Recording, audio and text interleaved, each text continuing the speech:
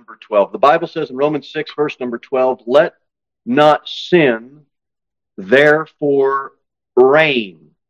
And so we have now verse 12 is bringing to fruition, if you will, the results of all the previous verses that we read in Romans chapter 6. And we have two different dominions, the dominion of sin that can reign, and we know that Satan is the authority of that domain. And then we have the dominion of grace that reigns, and we know that Jesus Christ is the authority of that domain.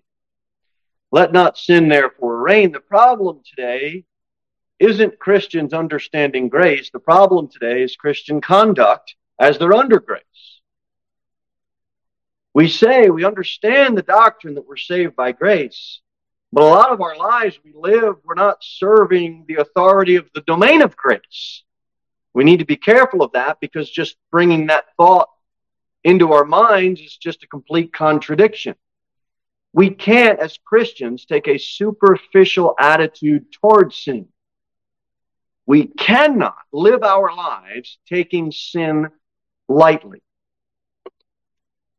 Before salvation, we didn't have any problem with ourselves. It's me, and I'm going to do what I want, and I'm just going to live we didn't have a problem. We were fine with sin and living the way that we wanted to live.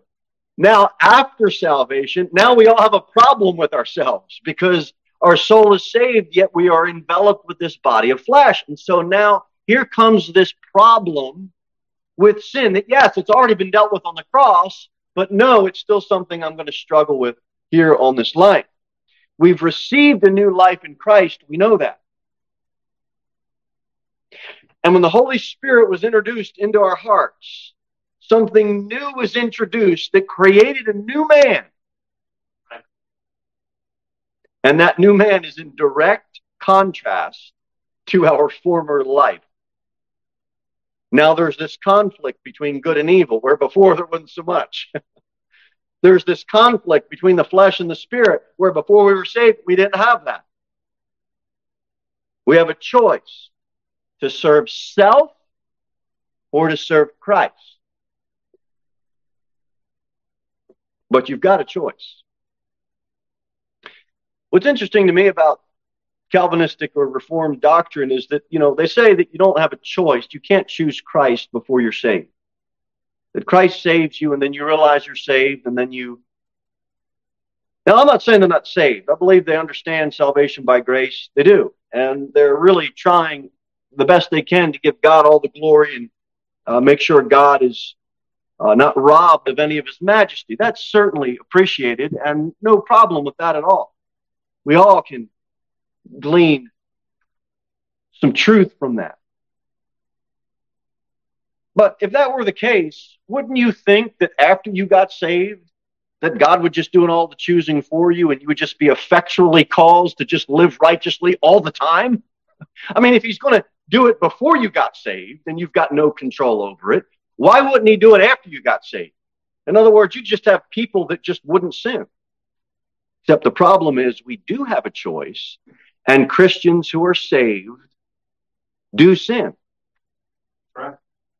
We can't get away from it. If you don't do as worse as sins as another Christian, that doesn't mean that other Christian isn't saved. We have the same salvation, right? But we don't all have the same Christian walk. We grow at different paces. We get convicted about different things at different times. And you've got to admit, there's some seasons during the year where you feel convicted. I want to change this. There's other seasons where you're like, you know what? I think I'm fine. I don't even know why he's preaching on that. We all do that. Don't we? We all do. Why? Because we are all Christians that are trying to grow in grace. And God, his Holy Spirit, will work upon your heart and my heart as we yield to that. That's what we're going to be talking about this morning. But The tyrannical reign of sin, it's very, very gradual. We understand this from looking at a criminal down here on earth. If only they would have counted the costs of just how tight the chain of sin would lock them in the first time they stole something. You look out at all the sin that has caused people to be homeless and drug addicted. It's not like they smoked one cigarette and then all of a sudden they're living out behind Walmart. It doesn't happen that way. It's a gradual thing, and it just gets tighter and tighter and tighter. And next thing you know, you can't get out. And we say, don't we say this? We just hate oppression. We hate tyrants. We don't want tyrannical government. We don't want the government telling us what to do. We see that politically and economically here in our country. Yet we allow the greatest tyrant of all to rule our hearts. Sin. And if we're against tyrannical government, we should be against the tyrannical governing of sin in our members. Amen. Yes. Let's be consistent in our argumentation. We are Christians. We should not be ruled and governed by sin at all. It's dishonorable to God. It's a dishonorable reign. And it's a destructive reign. Because the bottom line is we are going to be governed by something or someone. We can't get away from that. And I'm telling you this morning, we have to stop thinking that the best we have as a Christian life is that we're just going to constantly be battling sin. Sin is there. It's all around us. It's in our fleshly members. But I'm telling you, we have to stop thinking that way because we've won the victory in Christ Jesus. And he has authored for us to live a victorious Christian life by yielding our members as servants of righteousness. Romans 6, verse 12, it says, "Let not sin therefore reign in your mortal body," because our flesh is mortal and our physical bodies will die.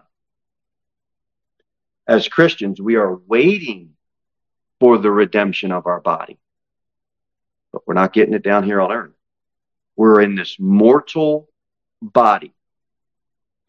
And while we're in this mortal body, the flesh will always lean towards sinning, if permitted, because the flesh is weak.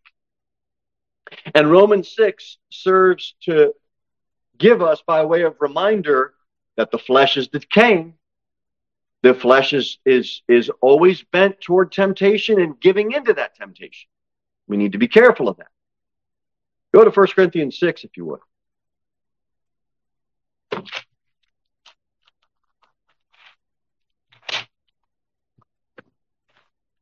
We'll see how sin reigns in our mortal body. Look at 1 Corinthians 6, verse number 12.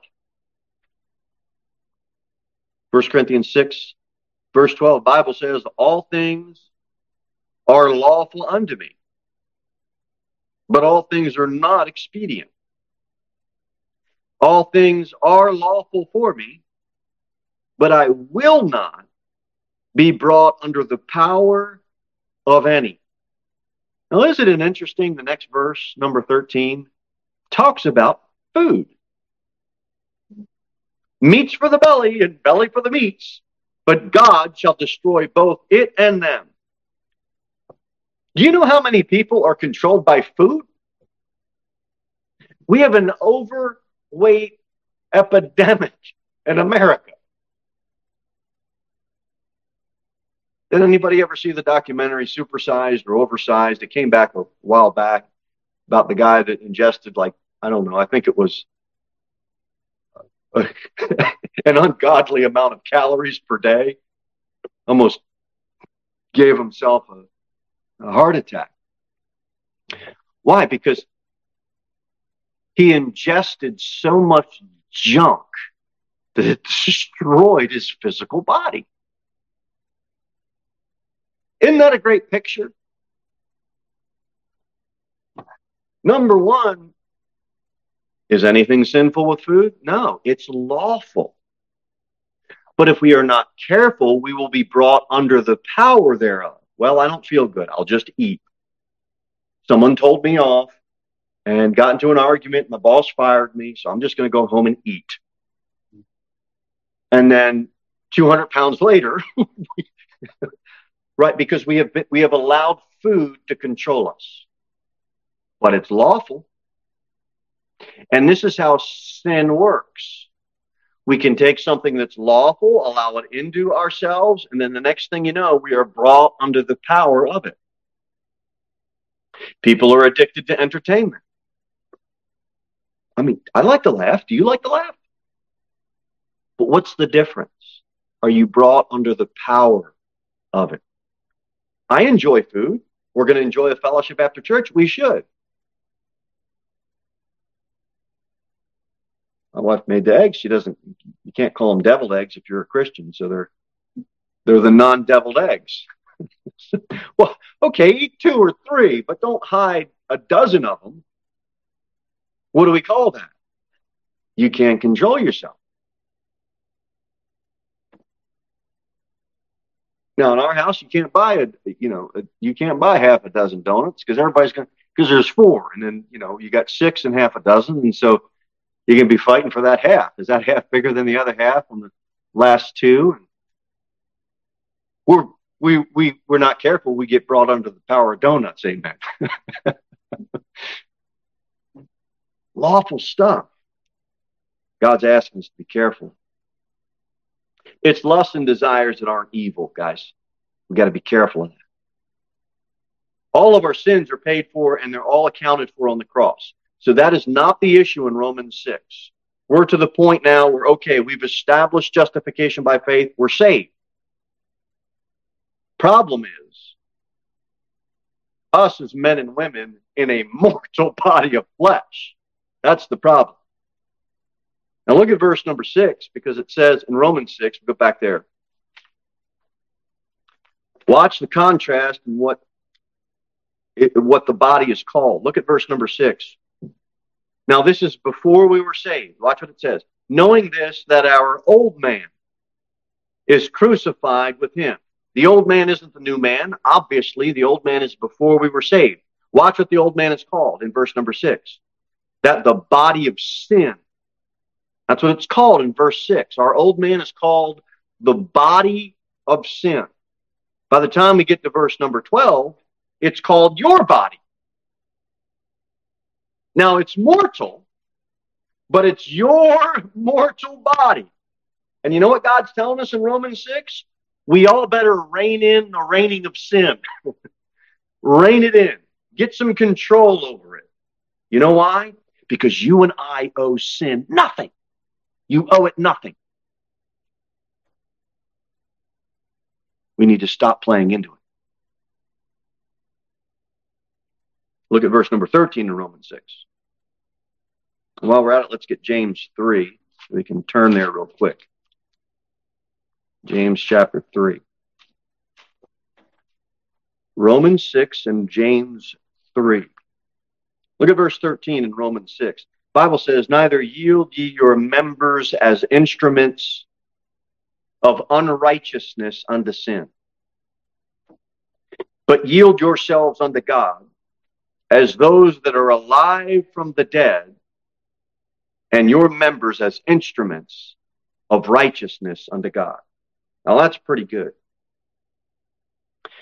He's making a shift here, Paul, under Holy Spirit's inspiration, from the negative to the positive. And he's talking about where and how to yield your members. Now look at James 3.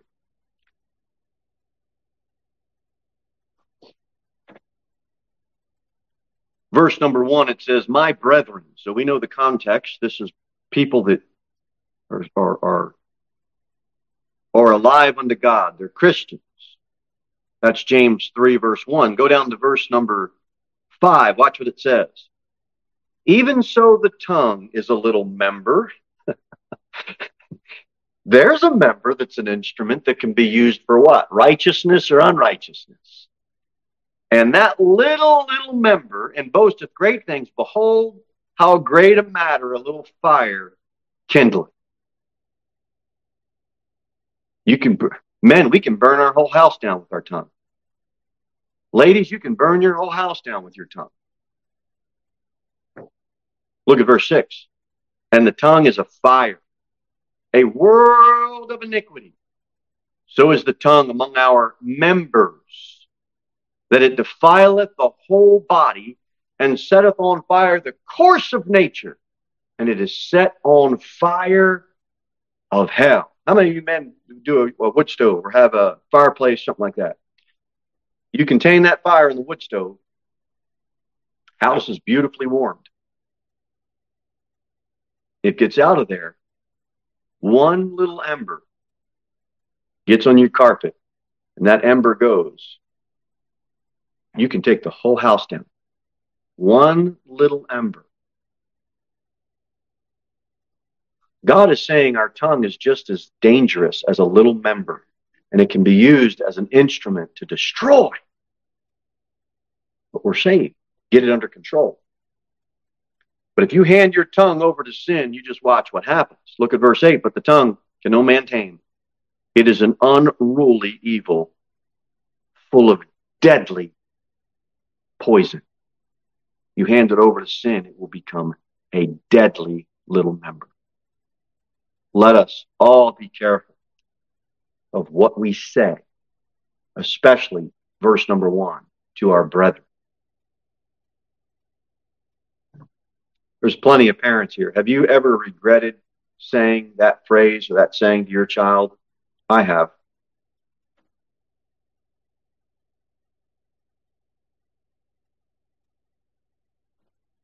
It's an awful thing for a father to say, quit being stupid, when they're being stupid.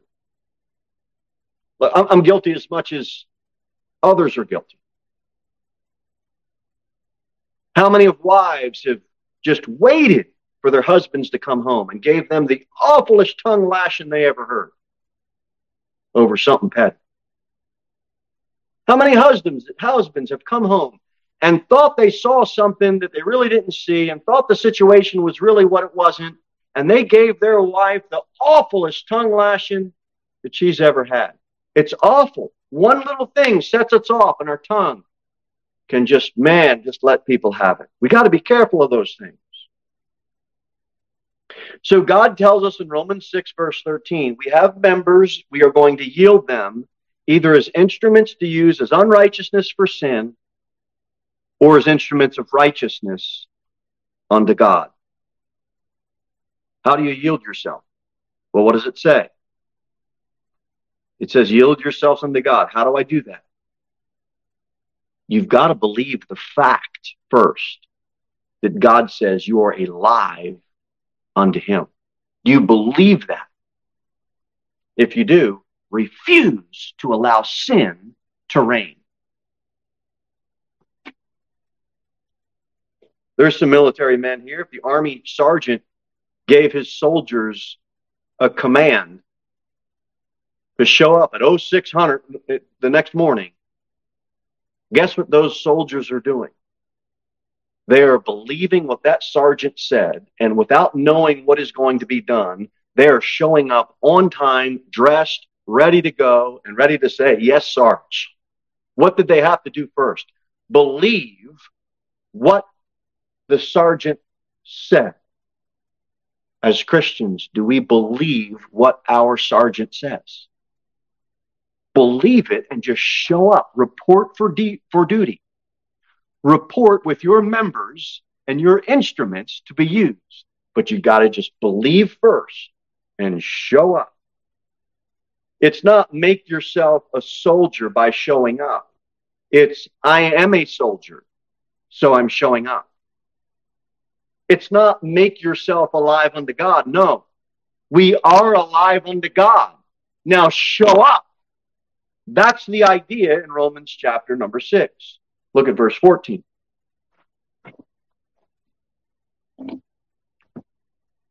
Bible says, for sin shall not have dominion over you. For ye are not under the law, but under grace. It's a short verse here compared to verse 13, but look at the beginning. Because, well, you've got two fours. The first four is in the beginning of the verse. It says, "For sin shall not have dominion over you." That first four is talking about bringing forth the end of sin. There's another four in there that's contrasted. "For ye are not under the law, but under grace." That second four gives us a sigh of relief that we are not under the law. We're under grace. What a great sigh of relief that is. You know what the law does? The law demanded obedience. When someone obeyed, the blessing followed. You had tables, you had a law that was given, that was written on a table of stone. It was an external thing. You know what grace is? The blessing is given first, and then obedience follows. It's not an external law that you obey and that you get blessed.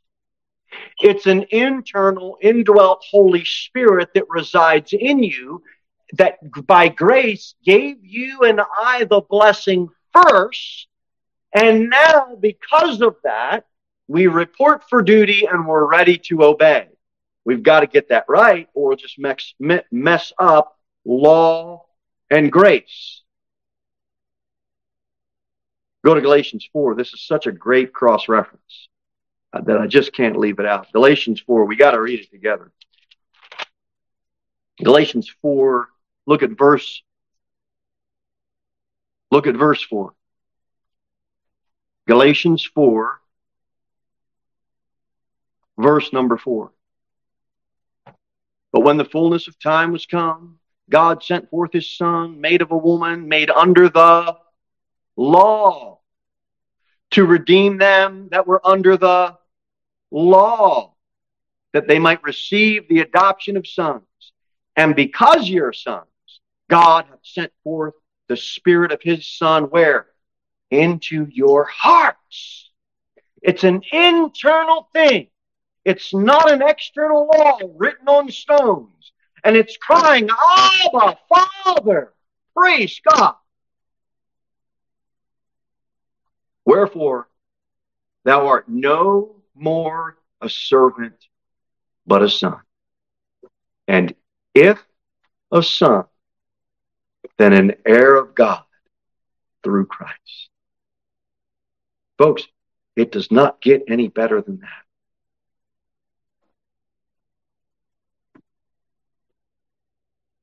Many Christians think obedience can only come. Obedience is only possible by the law. So they ask questions or they think thoughts like this: how in the world are you going to control someone if you just give them liberty? How in the world are you going to control a group if you don't have laws over them?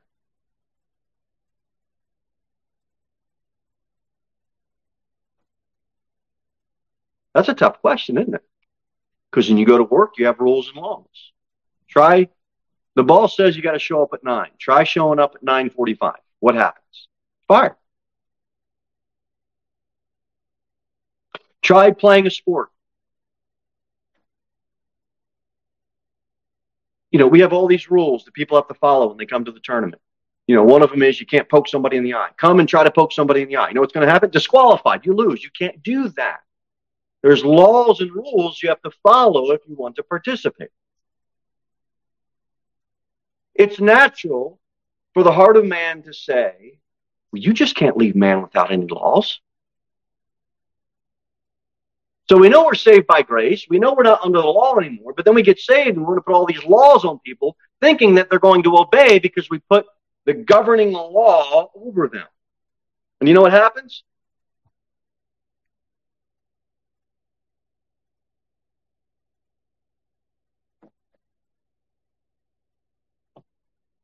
Let me use this example. Imagine this, husbands, if you're a husband. You're going to put all of these laws around the house. And you're going to put all these demands on your wife. So every time she walks into another section of the house, she's going to see one of her husband's demands written up as a law. And the caveat's going to be the husband will allow the relationship to continue as far as and as long as the wife obeys his laws. She walks into the living room, she sees the law, she obeys the law, and the husband says, well, that's great, honey. Now you can receive a blessing. How long do you think you're going to be living in that house? That's going to be, don't let the door hit you where the good Lord split you. That's what that's going to be. Why? Because that's not going to fly. Because that's law and not love. And the Christian walk is about loving God. Wouldn't it be great if the wife was just excited to ask her husband, what would you like for dinner, honey? Wouldn't it be great if the husband was so excited and he asked, what else can I do to make you comfortable? I'll do whatever it takes. I want to do anything I can do to make you comfortable. What if husbands ask that? It's not a self-desire. It's not a personal desire. Go to Ephesians 5, because this is where we need to be when we look at these things. We can't legislate righteousness. Both the husband and the wife should receive personal delight from trying to please the other instead of pleasing themselves. Look at Ephesians 5, look at verse number 22. Bible says, wives, submit unto your husband, your own husbands. There's a lot there. Your own husband. You don't be listening to anybody else. Your own husband. Not somebody else's husband. But watch how it finishes. As unto the Lord. Why does it say as unto the Lord? Because the wife can get a hold of this verse if she's living her Christian life out of love unto the Lord. In other words, she's doing what she's doing because she's just enthralled that the Lord would save such a wretched sinner as her.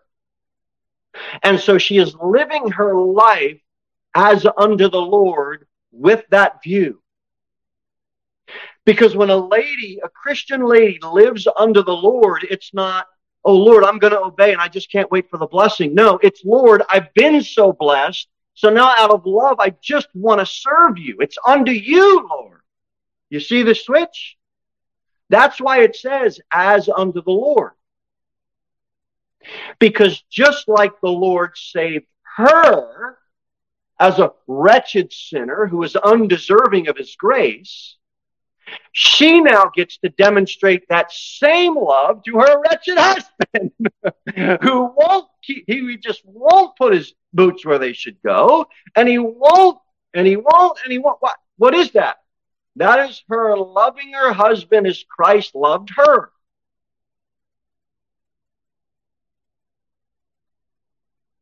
Much better than a bunch of signs around the house that says, honey, if you put your boots in the bin that I told you to, you'll get a hot meal.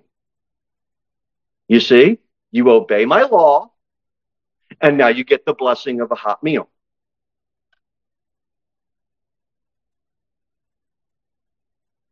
Well, what do we do with the kids? You give the kids rules. You give the kids rules. You know why? Because you need to teach them that rules are for their protection. And you need to train them in the aspect of this is a good thing. What do you mean by that? Well, the idea of parenting isn't to get your child to follow all the laws and the rules. Because when you and I are gone as parents, They're going to do what every kid does when they grow up to be an adult. And you know what that is? What they want to do. They're going to do what they want to do. So you know what you got to teach them? Not just laws to obey. You need to teach them there's someone greater who's so much better to serve. I would rather my kids not follow any of my laws, but still love me, than follow all my laws and hate my guts. How about you? You want a husband that follows all your rules, ladies? Or do you want a husband that loves you? And vice versa. You know what God wants? Our hearts to love him. He wants our children's hearts to love us, not demand external obedience when their heart is exploding inside.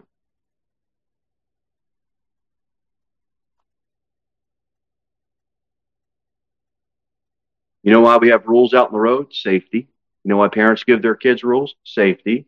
This is going to hurt you. You don't know it's going to hurt you, so I'm going to save you from hurting yourself. And then when you're old enough, you want to go out and hurt yourself, go ahead and help yourself. But at least I told you that's going to bring about pain. That's one of the ideas. Is it law or is it love? Now watch what it says in verse 25. It says, husbands, love your wives. Same idea. You got a wife, you love her. You don't love anybody else's wife, her. It's a foreign thing. Because if you're not 50 or 60 or 70 or 80 years old, you were brought up in a generation that just says you just can love and define it however you want, love whoever you want. It doesn't matter if it changes from week to week. You love your wife. Even, and here's the same thing we talk about, even as Christ also loved the church and gave himself for it. Husbands, are we thrilled, enthralled with delight to serve our wife as Christ loved the church? Ladies, are you just over the moon that you get to serve your husband as you would serve the Lord? That's the idea of love. That's the idea of yielding our members as instruments of righteousness unto God. The law's been settled. We're not on trial for sin anymore at this point in Romans 6. We already know that the law shows we can't be obedient and we're rebels. We already know that the law will excite sin. It will cause us to indulge in sin because no man has ever kept it and therefore sins. If Paul were to say we were justified by works, it would be next to impossible to abandon any sins. Because it's proven over and over and over again that the more law that is given, the more we prove ourselves to be disobedient and rebels against it. In other words, sinners. So how are you going to take a Christian, put all these laws and rules on them, and tell them that's going to be the solution? The solution is love, not law. It's the love of God shed abroad in your hearts. And I'm telling you, we are not Israel with the Israelites at Mount Sinai with God giving his holy law. That's not us. We are not disciples walking around with Jesus Christ during his earthly ministry. When he said, take up thy cross and follow me. And you know what they did? They failed and then they fled. That's what they did. That is not us. We are on the other side of the cross, where we have a risen Savior. The cross answered all of that. Why? Because every time a man is tested, he's failed. The cross, the risen Savior. That's what stops him. You and I, as born-again Christians, you know what we share? A life risen. A new life with a risen Savior. That is our life. It is hid with Christ in God. We have a new law written in our hearts. The law of love. It's the law of Christ, giving and loving and sacrificing. We've got something so much better to be controlled by. Grace. Grace. And if you think about it, the demands of grace, it's so much more far-reaching. We get to joyfully show up and say, here I am, Lord. I'm ready to yield my members as instruments of righteousness unto your service. Here I am, Lord. It's a personal delight to do so. You know what we are as Christians? We are no longer living to try to self-satisfy. We are living as a witness for God, and everything we do is for His pleasure and for His glory and for His honor.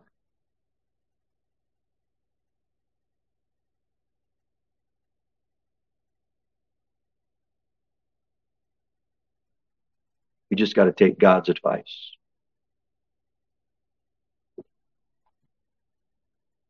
He knows what's best for us. You know, John's a vet. You take your dog over to him and he says, look, here's what we're going to have to do to save your dog and to give him a good life. And the person says, I'm not listening to you. You're just some mean vet. Oh, okay. Well, then go do what you want. And they're going to go do what they want. The dog's going to die. You know what God says?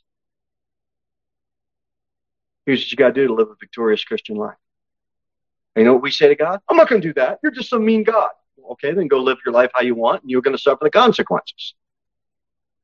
The vet is there to help you, not hurt you. God is here to help us and guide us and lead us and direct us, not hurt us. He knows what's best for us. And just like that drill sergeant says, hey, you know what they do? They believe and they show up, they report for duty, and they're ready to serve. We got to report for duty.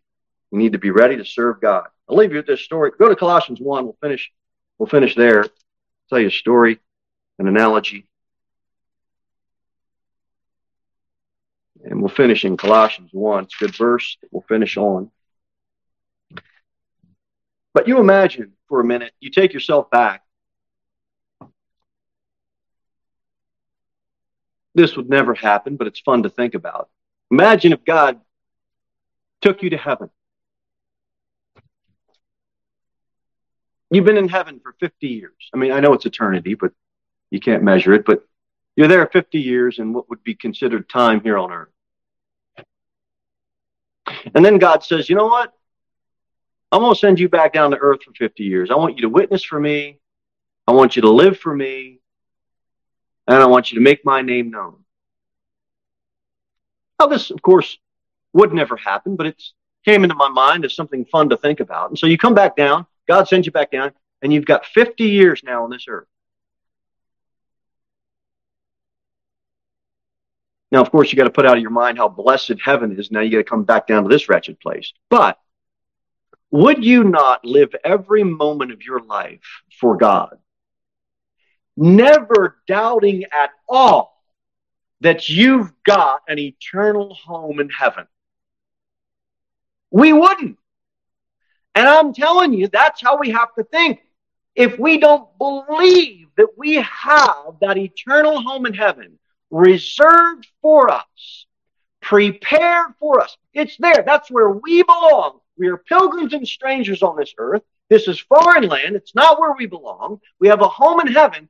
You can't tell me that if you believe that wholeheartedly, that you wouldn't live differently out of love for your Savior. Right? You got to start with believing you've got a place prepared for you. We've got to start living with the thought that this is temporal. And with the joy of just yielding our members, just showing up. Use me as an instrument for you, Lord. As if you've tasted heaven already. Because we are people of heavenly places. Colossians 1, and we're done.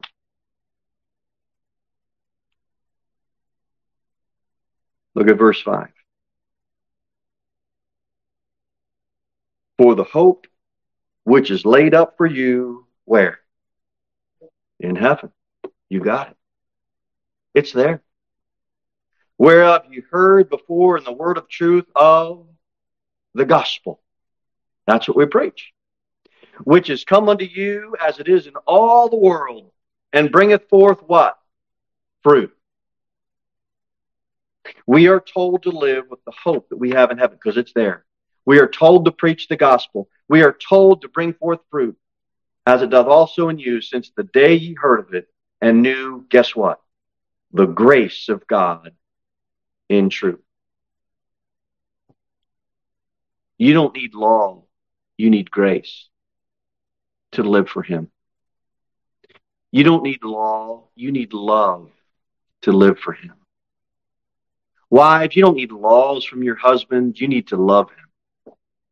Husbands, you don't need laws from your wife. You need to love her. Putting aside your own personal desires and just desiring to please the other person in a marriage relationship is the same we should have with a Christ relationship. Do you just desire to want to serve and please Him?